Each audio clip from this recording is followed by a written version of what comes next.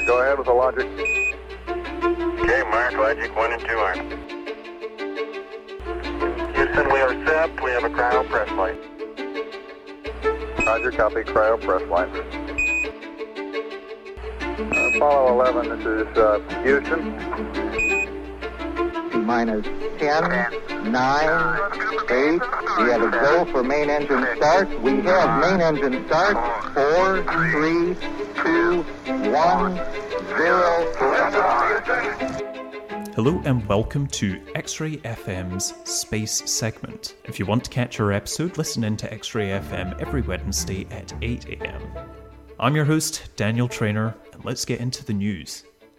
So, starting off with the news, we have SpaceX filing for FCC approval for Starship suborbital comms out of Boca Chica, Texas.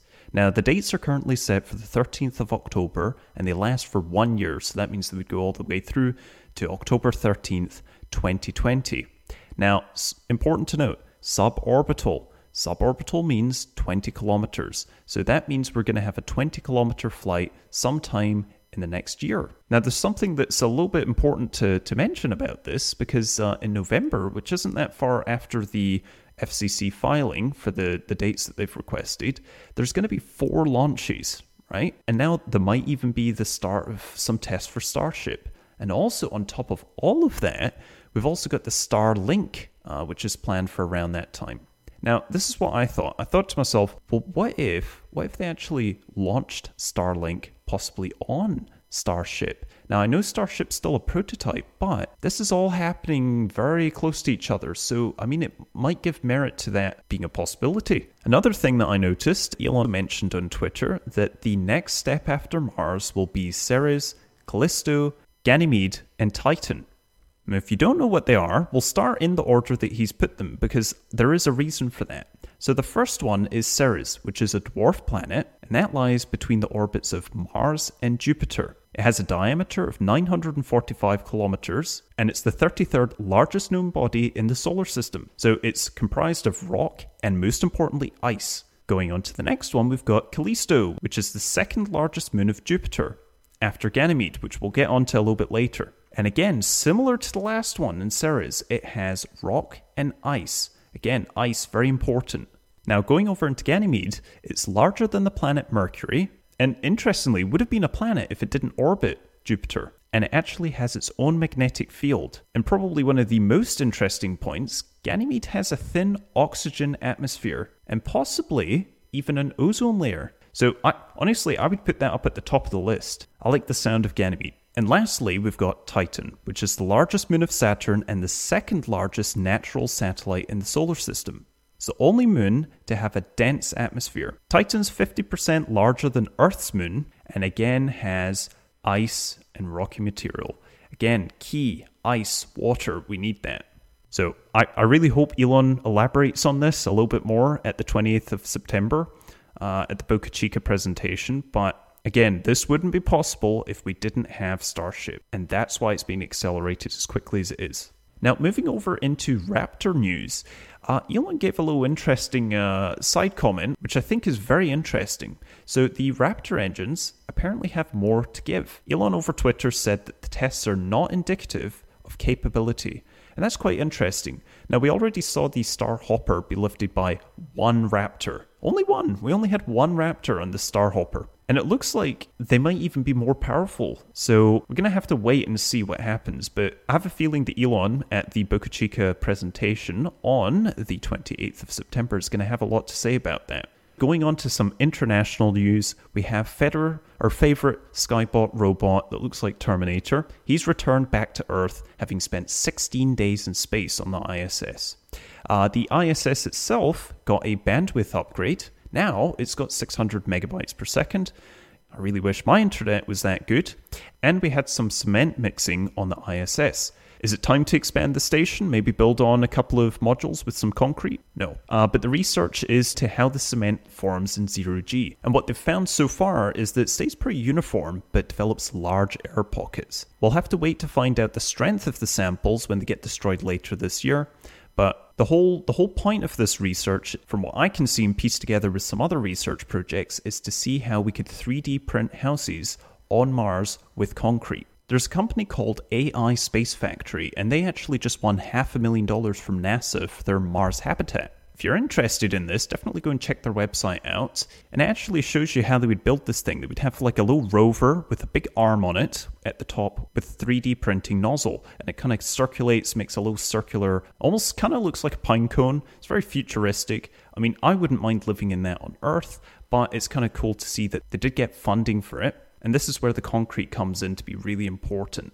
Now, I know Elon Musk with the Boring Company were looking at compressed dirt bricks, which are very strong, but maybe you could make a paste out of that to use in this 3D printing setup. Maybe you have like a boring mine, extracting all this dirt that you can use with water and fuse it together to make 3D printing sediment. It's a bit like what ants do with their anthills, but on a bigger scale. Now, heading over into the biggest piece of news, the most exciting piece of news, the 3-phase plan for Starship shows Boca Chica test pad and other modifications. So this is the next plan for it's kind of 2-ish years that's going to be happening. And it kind of reminded me a bit of, if you remember the J.J. Abrams reboot of Star Trek, I believe it was the first one. It shows the USS Enterprise out in this desert. You have all the construction workers, they're piecing together panels, they're putting it all together, a bit like Starship.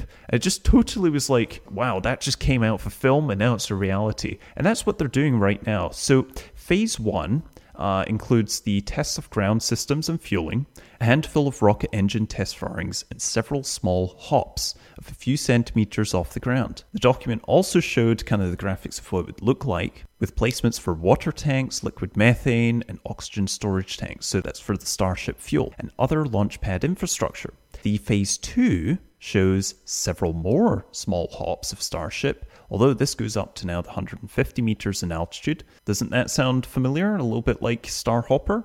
And later, medium hops, which go to about 1.9 miles or 3 kilometers. The construction of phase 2 is for Starship. And then lastly, we've got phase 3. So again, this is just the brief summaries of what's happening. So phase 3 then states a few large hops that take Starship up to 62 miles or 100 kilometers above Earth, which is the unofficial edge of space, with re-entries and landings. So they're doing the whole thing.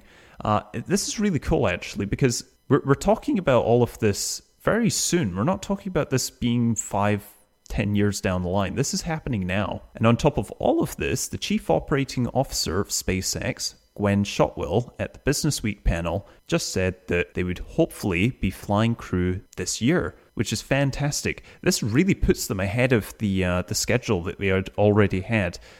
There's a lot of memes and jokes about Elon time and how it's way off what it will actually be, but right now they're like a year ahead of schedule. So this has gone into like hyperdrive or something. Another thing to note, we've got some new pictures that emerged of the Starship with the adjustable leg fins. That's kind of a tongue twister, actually. Let's just call them flags. That's a pretty nice word. It's got a nice sound to it. Flags. So the photos were taken by Boca Chica Maria, who's a resident that lives just across the road from the SpaceX facility.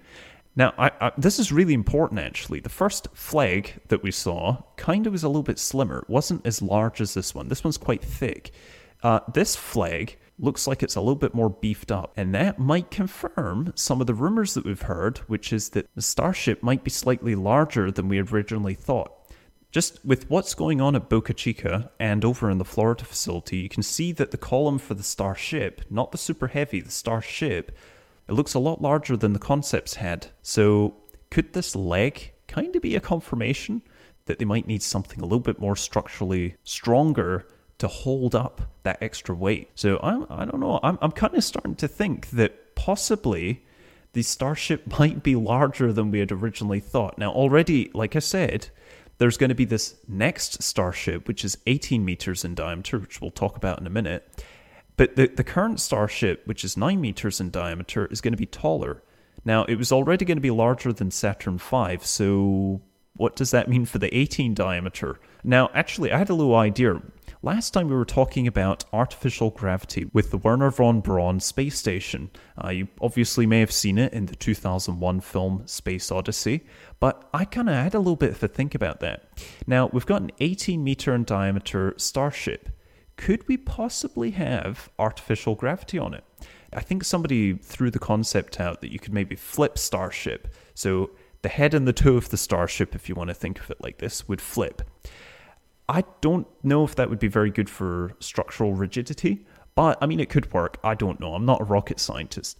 But what if we had a spinning module inside the hull of Starship, maybe for the sleeping quarters, that spun inside the shell? So it's not the ship that's spinning, it's only this little part inside the ship. Think of it as like a wheel inside of a barrel, right? This wheel's spinning inside the barrel, and that could possibly be where people sleep.